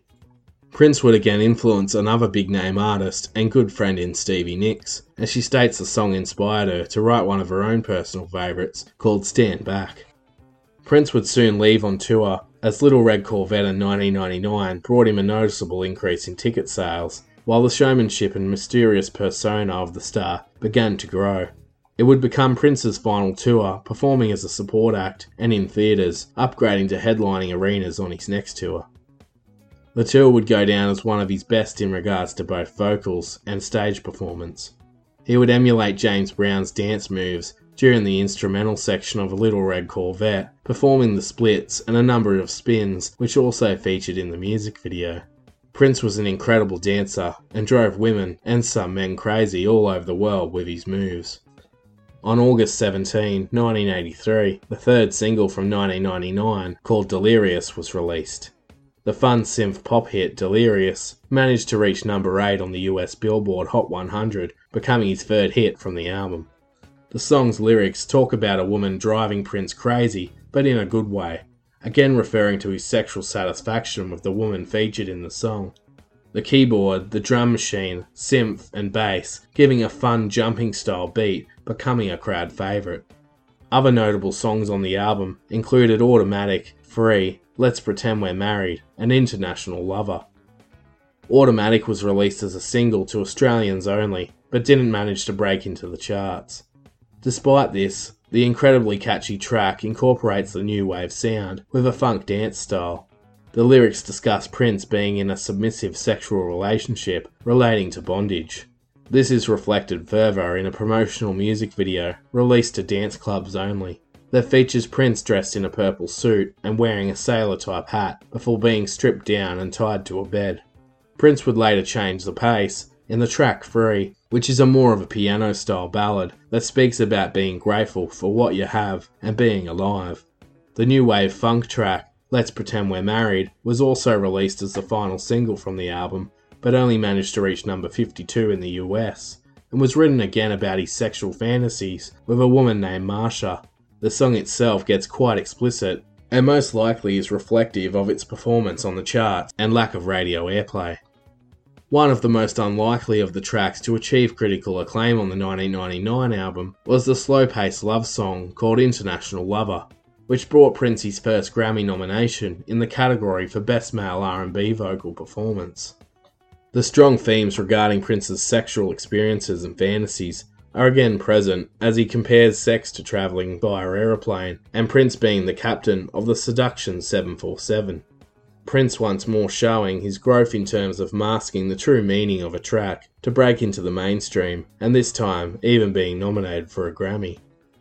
Following the Prince and the Revolution's latest tour, iconic guitarist Des Dickerson decided to leave the band due to religious reasons being conflicting with the content of Prince's sexualized lyrics, much like Gail Chapman, while also looking to pursue a solo career as he was unsatisfied with a 3-year deal to stay on with Prince. He revealed that he had us join hands and pray in the dressing room before each show. I began to have moments of, huh? Based on what we're doing on stage, I'm not sure who we're praying to. As the iconic bandana-wearing Dickerson left the band, Lisa Coleman's good friend and 19-year-old guitarist Wendy Melvoin would join the band in his place, once again adding to the diversity of the band, being a female and entering into a gay relationship with Lisa Coleman. After Prince's biggest rival, Michael Jackson, had struck gold with the mega-hit album, Thriller, it was now or never for Prince to strike. Due to a deal struck in the early 80s with his label Warner Brothers, Prince was promised a role in a major film.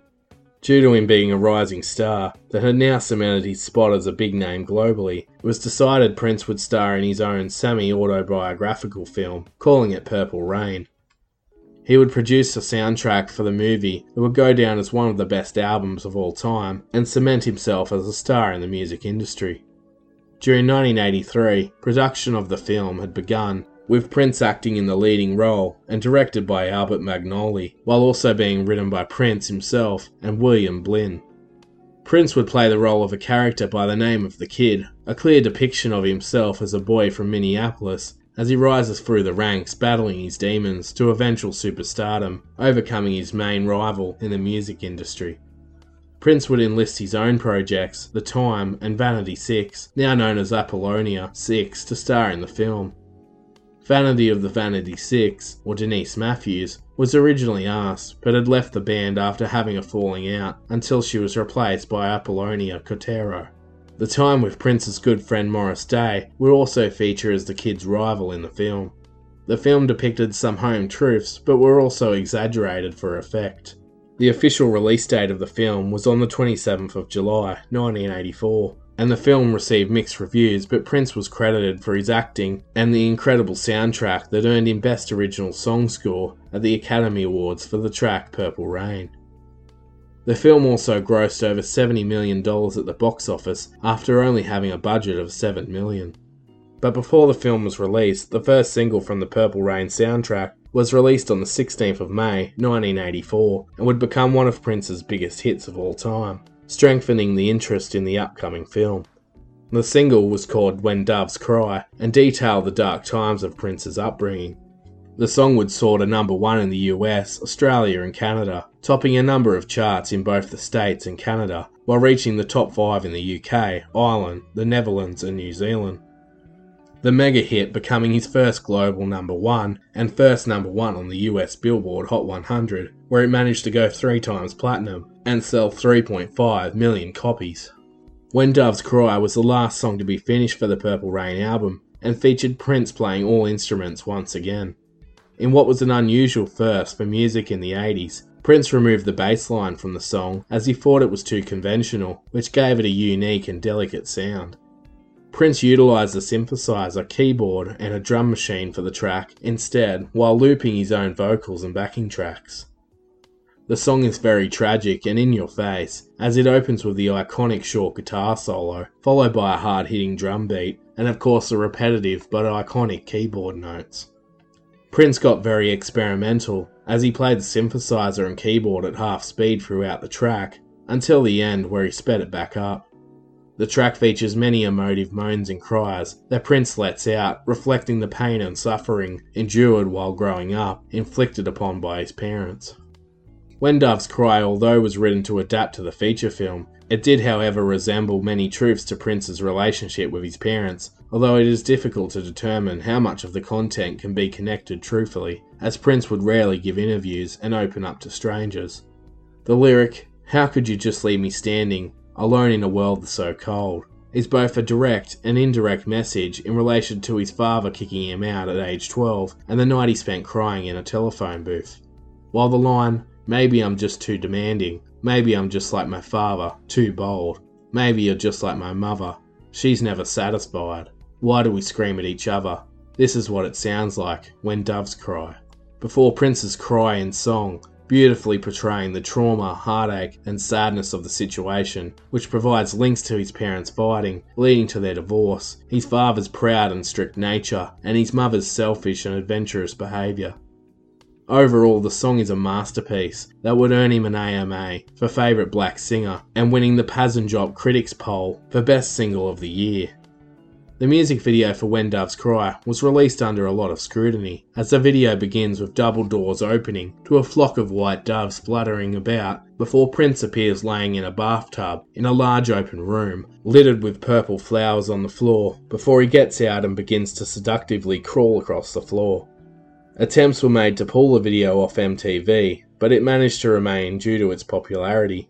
The video is simply great art, as Prince shows his complete vulnerability, both lyrically and on camera. The album Purple Rain was released about a month earlier than the film on the 25th of June, 1984. The album would become his career highlight, becoming one of the greatest albums of all time. It soared to number 1 in 6 countries, including Australia, Canada and the US. It also reached number 2 in New Zealand, 3 in Sweden, and reached the top 10 in 6 other countries, including the UK. The album was huge in the US, where it went 13 times platinum, selling over 13 million copies, and spending 24 consecutive weeks at number 1 and 32 weeks inside the top 10, only being knocked down by Bruce Springsteen's Born in the USA on the Billboard 200. The album would remain on the Billboard 200 for a mega 122 weeks before dropping off. Prince would become only the third artist to have a number 1 movie, single, and album all at the same time, with Elvis and the Beatles the only others to do so. It also went multi-platinum in Australia, Canada, New Zealand and the UK, selling a massive 25 million copies worldwide. The album was the perfect mix of genre bending, including rock ballads, psychedelic funk, new wave, pop, R&B, and dance. Every track from the album had something to offer. Prince would also realise his dream of breaking down the barriers he set out to destroy, as he had now attracted a multicultural audience and was loved by people of all cultures and backgrounds. Prince had put so much work into this album, and it would all pay off in the end. His sound engineer, Peggy McCreary, recalls that his dedication was unlike anyone she had ever worked with before. He would have all the instruments set up and go from one to the other spontaneously, and doing whatever he felt like. She recalls her sessions with him as some of the longest she had ever done, and that he was a perfectionist that would only leave the studio so that she could sleep. Prince didn't sleep, and didn't stop until the album was complete. Prince would once again write all of his own songs, with some input from his bandmates. It would become the first of Prince's albums where he included his band, The Revolution, in the recording process, allowing them to play their own instruments after 5 straight albums of producing, writing, singing, and playing all the instruments himself. The album cover also features The Revolution next to Prince's name, signalling their importance, while capturing an iconic shot of Prince dressed in his purple suit and white cufflinks, straddling his purple Honda Matic motorcycle as smoke rises around him. Purple Rain brought Prince rave reviews and critical acclaim, landing him reviews from Rolling Stone's Kurt Loder, comparing him to Jimi Hendrix for his mix of black and white music and bringing the two together. The Purple Rain album would go on to win a Grammy in the 1985 awards ceremony for Best Rock Vocal Performance by a Duo or Group with Vocal, and Best Score Soundtrack for Visual Media for the film Purple Rain. It was also nominated for Album of the Year, losing fairly to rival Lionel Richie with his album Can't Slow Down, that was also littered with hits and was fair game with All Night Long, Hello, Penny Lover, and Running with the Night. Purple Rain would be inducted into the Grammy Hall of Fame in 2010, while also having the honour of being added to the Library of Congress, National Film Registry, and their list of sound recordings that display a high level of importance to culture and society in American history. Fellow popular artists Bruce Springsteen, Lionel Richie, and John Bon Jovi all spoke highly of Prince's music from the film despite him being their rival at the time. The second single, Let's Go Crazy, from the Purple Rain album would also become a big hit for Prince and was released on the 18th of July 1984. Featuring as the perfect album opener, the fun new wave rock song would peak at number 1 on the US Billboard Hot 100, spending 24 weeks there and also charting in the top spot on the US Dance Chart and the US R&B Chart, while coming in at number 2 in Canada, 7 in the UK, and 10 in Australia.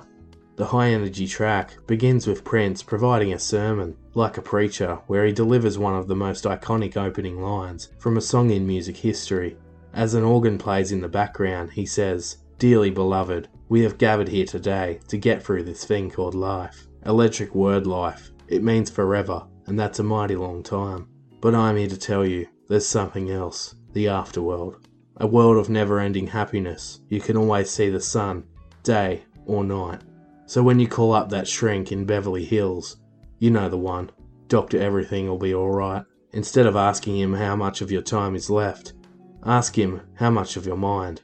'Cause in this life, things are much harder than in the afterworld. In this life, you're on your own.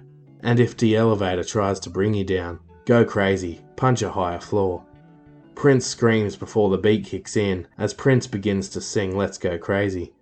Prince wrote the song about battling the evil in this world, but enjoying the ride, knowing that we will go to a better place in the end. The song is more of a reference to Prince's spiritual and religious beliefs and his belief in heaven, while the reference to the D-elevator being a metaphor for the devil. In 1997, he was quoted as saying, "Let's Go Crazy was about God and Satan. I had to change those words up. The D-elevator was Satan in the song, and Let's Go Crazy was God to me. Stay happy, stay focused, and you can beat the D-elevator." Interestingly enough, the B-side to Let's Go Crazy would have quite the opposite meaning. The B-side, called Erotic City, would become a popular tune, being excluded from the Purple Rain album itself. Written in 1983, after Prince had attended a concert performed by Parliament Funkadelic, the track was obviously detailing another of Prince's sexual experiences, but was made famous for Prince wittily sneaking the word fuck into lines, and advertising that it said funk, such as "Funk So Pretty You and Me," and "Funk Until the Dawn." With this alibi, Erotic City enjoyed a fair amount of airplay during the 80s and 90s. The track became a radio hit and featured an interesting method that would become popular in modern music and was influential in Prince's following albums, where he would alter the sound of his voice to appear as though there were a number of singers present on the track, sounding like a deep-voiced man, a woman, a high-pitched male, and a chipmunk backing vocal. Sheila E. would also feature with vocals on the track. Erotic City was heavily experimental, but worked well to make a catchy dance song featuring string plucking and use of the whammy bar, while using a pre-recorded drum beat played backwards, while the bass and keyboard helped to fill out the rest of the song. The song was later altered in 2004 by the Federal Communications Commission to block the use of the word in question, and handed out fines to a number of US radio stations who didn't follow this method and broadcasted the original. Sheila E.'s career with Prince would kick off on this album, featuring on a number of tracks as a backing vocalist, and she was a renowned percussionist. The two had first met for the first time back in 1978 after Prince and Andre Simone saw her perform. He predicted one day she will feature in his band, and also said, "We're just fighting about which one of us would be the first to be your husband." She had previously worked and toured with Marvin Gaye, but would come into her own as a musician under the guidance of Prince, becoming a successful solo artist in her own right, releasing 8 albums from 1984 to 2017, and having success with the tracks The Glamorous Life, A Love Bazaar featuring Prince, and The Belle of St. Mark. On the 26th of September 1984, Prince released Purple Rain as his third single from the Purple Rain album. The rock ballad would become a classic and would rise to number 2 on the US Billboard Hot 100, only being beaten to the punch by Wham! With Wake Me Up Before You Go Go. It charted highly on a number of US charts, while also going to number 1 in the Netherlands and Belgium. It reached the top 10 in a further 8 countries, including Canada and the UK. Australia struggling to get behind the ballad at first, with it only reaching number 41 on their charts, despite becoming a mega hit on radio. Despite this, the track is now held in high regard as one of the greatest rock ballads of all time. Purple Rain is a pure and perfect sounding track that is incredibly moving and emotional. With the original track running over 8 minutes in length, it would be shortened to just over 4 minutes for radio. The 8-minute track, however, is simply a masterpiece, as it is full of superb vocals from Prince, amazing guitar riffs, and solos that help you to feel every word that comes out of his mouth, while his screams and cries throughout the song are simply breathtaking. Purple Rain gives listeners a chance to appreciate and understand just how great of a guitarist Prince actually is, as he provides one of the most emotive and touching guitar solos of all time. The song also features a beautiful guitar riff performed by Wendy Melvoin, delicate and distorted notes played on electric grand piano, and a slow drum beat that adds to the dramatic sound and the sad and emotional rhythm of the song, while the female backing vocals create a sense of a church choir. His music video, taken from his film Purple Rain, would become his most popular of his career. This particular scene is the centerpiece of the film and takes place after Wendy and Lisa had wrote the song in the film, and they had got into an argument with him over never using their music. Prince as the kid is seen as shy and intimidated by the audience, and perhaps worried about following the time's great performance with an untested song. Prince appears on stage dressed in his iconic purple suit with white cufflinks as he dedicates the song to his father for the film adaptation, as well as directing the verses to different people that had impacted him throughout the film. By the end of the song, the crowd begin to cheer after winning the crowd's approval by the end of the clip. The song Purple Rain was recorded live at a benefit concert for the Minnesota Dance Theatre at the First Avenue nightclub in Minneapolis on August 3rd, 1983. The performance marked the debut of Wendy Melvoin as a new member of the Revolution, and it would go down as one of the best performances the band ever did. The concert was recorded by the brother of drummer Bobby Z, David Rivkin, by using a mobile recording unit. Rivkin was unaware that 3 of the tracks played at the concert would feature on the official and final mix of the Purple Rain album. Purple Rain, I Would Die For You, and Baby I'm a Star were all live recordings, only altered by some overdubbing in the mixing studio. Purple Rain was originally 11 minutes long, featuring an extra verse about money, but was removed from the album as it took away from the emotion of the track. Prince would reveal that his meaning of the song relating to when there is red blood in the sky, it combines with the blue sky to make purple, with Purple Rain signalling the end of the world and your relationship with the one you love, and allowing your faith in God to pull you through the purple rain. This is referenced in Prince's previous 1983 hit, 1999, where he states the sky was all purple and could have sworn it was Judgment Day. It's believed that before it rains in Minneapolis, the sky sometimes turns a beautiful purple colour. It's alleged one of the women that the song was written about was former Vanity Six member and ex-girlfriend Denise Matthews. Surprisingly, Prince originally wrote the track as a country song to perform with Stevie Nicks. Prince sent Nicks a 10-minute demo copy of the instrumental for the track and offered for her to write the lyrics. Nicks had a listen to it and was instantly overwhelmed and thought that it was just too much for her. Prince then asked his Revolution bandmates one evening if they could run through his new track before heading home. Wendy Melvoin started to play some chords and Prince had the idea to alter the track, taking it away from its original country vibe. Prince and his bandmates got carried away and stayed back a further 6 hours and had the song almost fully completed in terms of lyrics and arrangement. Despite the film referencing Wendy and Lisa as the writers of the song, Prince had in fact wrote it himself. Prince's religious beliefs were now starting to influence his writing material, as he would release the B-side, God, with Purple Rain, and appeared to be searching for answers. While on the Purple Rain tour, Prince would play the song at almost every show and attempt to reenact the scene from the movie. After the success of the album to date, Prince would continue on his hot streak when he released I Would Die For You as his fourth single from Purple Rain on the 28th of November 1984. Again, the song was written in relation to Prince's religious beliefs and the belief that Jesus Christ died for our sins, with lyrics such as, "I'm not a woman, I'm not a man, I am something that you'll never understand. I'll never beat you, I'll never lie. If you're evil, I'll forgive you. I'm not your lover, I'm not your friend. I am something that you'll never comprehend. No need to worry, no need to cry. I'm your Messiah, and you're the reason why. All I really need to know is that you believe." As the lyrics continue on to discuss how he is not a man, but comes in the form of a dove and brings love.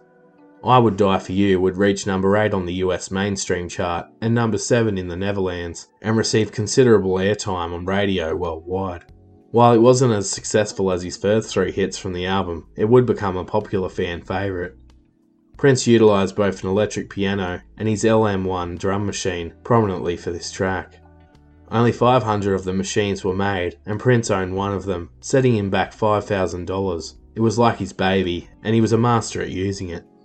On the 25th of January 1985, Prince would release his final single called Take Me With You from the highly successful album Purple Rain, with the underrated track making it to just number 25 in the US and not experiencing much success elsewhere. The psychedelic rock song is sung as a duet with Apollonia 6 singer Apollonia Cotero, with Lisa Coleman filling the vocals when needed. The whole album is full of great tracks, with Computer Blue and Baby I'm a Star being great songs in their own right. Other notable tracks from the album include the relaxing psychedelic pop ballad The Beautiful Ones. The Beautiful Ones was believed to have been written around the time about Wendy Melvoin's sister Susanna, as she was having relationship troubles, and the song was penned by Prince to give her hope that she could break away from the relationship. Prince would soon enter a short relationship with Susanna himself. On the 28th of January 1985, We Are the World was recorded by USA for Africa in response to the famine in Ethiopia. The song had been written by Prince's rivals Lionel Richie and Michael Jackson, and Prince had been invited, but infamously did not show up to the final recording of the track that went ahead the same night as the American Music Awards. Prince was supposed to have sung a line back to Michael Jackson, and after he didn't turn up, he was pointed out by many musicians, including the main organiser, Bob Geldof, for being a no-show. Geldof labelled Prince a creep, and that he had let everybody down. Prince simply was intimidated to be in the same room as so many big names, and suffered from severe anxiety around large groups of people, and he felt as though he wasn't able to put himself in this situation, as it frightened him. Prince was also concerned that the egos in the room would result in some sort of conflict, so instead Prince donated a track to the We Are the World album called For the Tears in Your Eyes. The track was an acoustic religious ballad played alongside his Revolution bandmates Wendy and Lisa. The song speaks of Jesus, his crucifixion, and miracles. But the most controversial of all on the Purple Rain album, and perhaps of his career to date, would have to be the track Darling Nikki. Darling Nikki has a live feel, with its simple guitar plucking rhythm to Prince's echoing voice. The song became infamous for its sexual references, with lyrics like, "I knew a girl named Nikki, I guess you could say she was a sex fiend. I met her in a hotel lobby, masturbating with a magazine." It was the song that US politician Tipper Gore had heard her 12-year-old daughter listening to in her bedroom that gave her the idea to initiate the Parents Music Resource Centre. Their aim was to have a warning label stating parental advisory and explicit lyrics on albums deemed to contain inappropriate content, unsuitable for those under the age of 15. Gore brought this into Senate, where the record labels voluntarily agreed to adhere to their proposition. From then on, the parental advisory label has been used throughout the world. Despite this, Darling Nikki rose up the charts, sparking interest in the song over its lyrics, and managed to reach number 9 on the Hot Rock Songs chart in the US, and 26 on the digital sales chart in the States also. Prince, although proud of his latest album, he found the success of his film and album overwhelming and scary. He was now being swarmed by media everywhere he went, and critics and fans waited eagerly to see what the newest juggernaut in music had up his sleeve next. Prince wouldn't take to this too well, and would choose to steer clear of many interviewers. Despite this, Prince began to be noticed by big names in a range of industries, and was the centre of attention of a number of portraits by Andy Warhol, who had painted him in 1984. Warhol was inspired by Prince and his creativity, and became intrigued by the musician, eventually painting 12 portraits of Prince.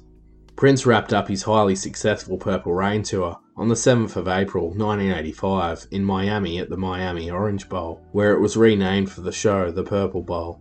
Sheila E. and Apollonia 6 were his support acts, with the time being left out despite their movie appearance, as they would soon disband after Prince and Morris Day had a falling out and various members decided they would like to pursue solo careers.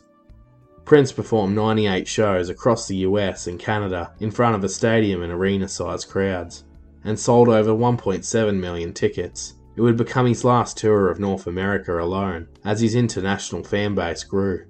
As Prince reached the mountaintop with his triple whammy movie, single and album with Purple Rain, there was no telling what was next for the controversial and creative mastermind that is Prince. As he continued on his journey to superstardom, he would lose himself and also rediscover himself along the way, as he would battle for his rights as an artist, experience a number of ups and downs, and leave this world as one of the most influential and intriguing artists the industry and the world has ever seen.